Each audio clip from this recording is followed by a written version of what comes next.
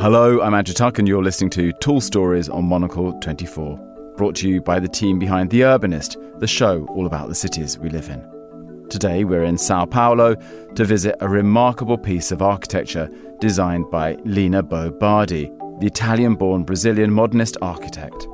In the late 1970s, Bo Bardi took a radical approach to her efforts to preserve an obsolete oil drum factory in the middle of Brazil's biggest city. Rather than tear down the pre-existing structure, Bo Bardi looked at how locals were already using it and then refined her design to favour the functions that the community actually needed. To show us around, here's Monocle's Ivan Cavallo.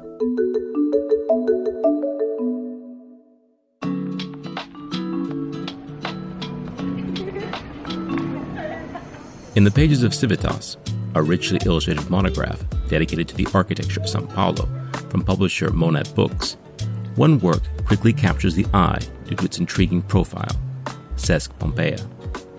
From a distance, the complex's most striking feature, two concrete towers connected by a series of diagonal walkways, appear to signal an austere structure.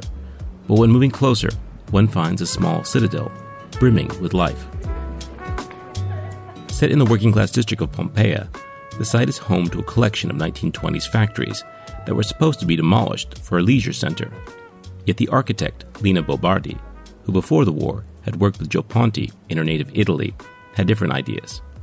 She admired the elegance of the industrial buildings with their anechoic system of reinforced concrete, and by the fact that the site was already spontaneously hosting community activities among the buildings where workers once made oil barrels.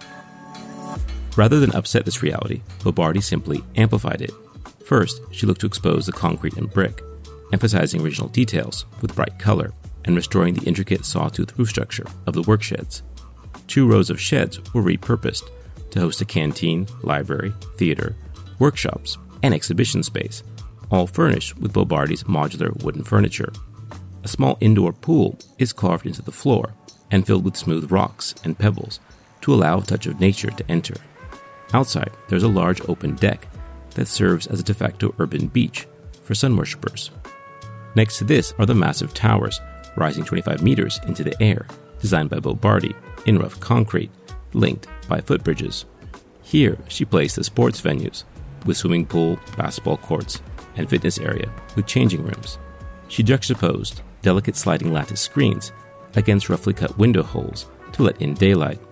Her inclusion of a slim, cylindrical water tower alludes to a factory chimney and pays respect to the site's industrial heritage. In transforming a place of work into an oasis of leisure and culture, Bo Bardi was careful to not wipe away the past. The cultural venues are not perfectly white viewing rooms and pristine theaters.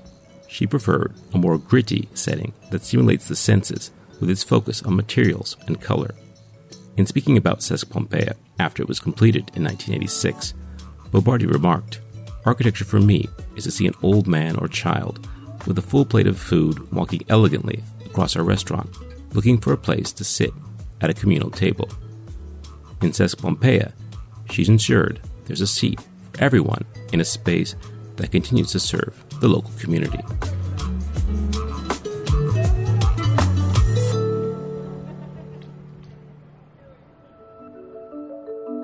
You've been listening to Tall Stories, a Monocle 24 production. Today's episode was written by Ivan Cavallo and produced and edited by David Stevens. Remember to tune in on Thursday for the full 30-minute edition of The Urbanist. I'm Andrew Tuck. Goodbye, and thank you for listening, city lovers.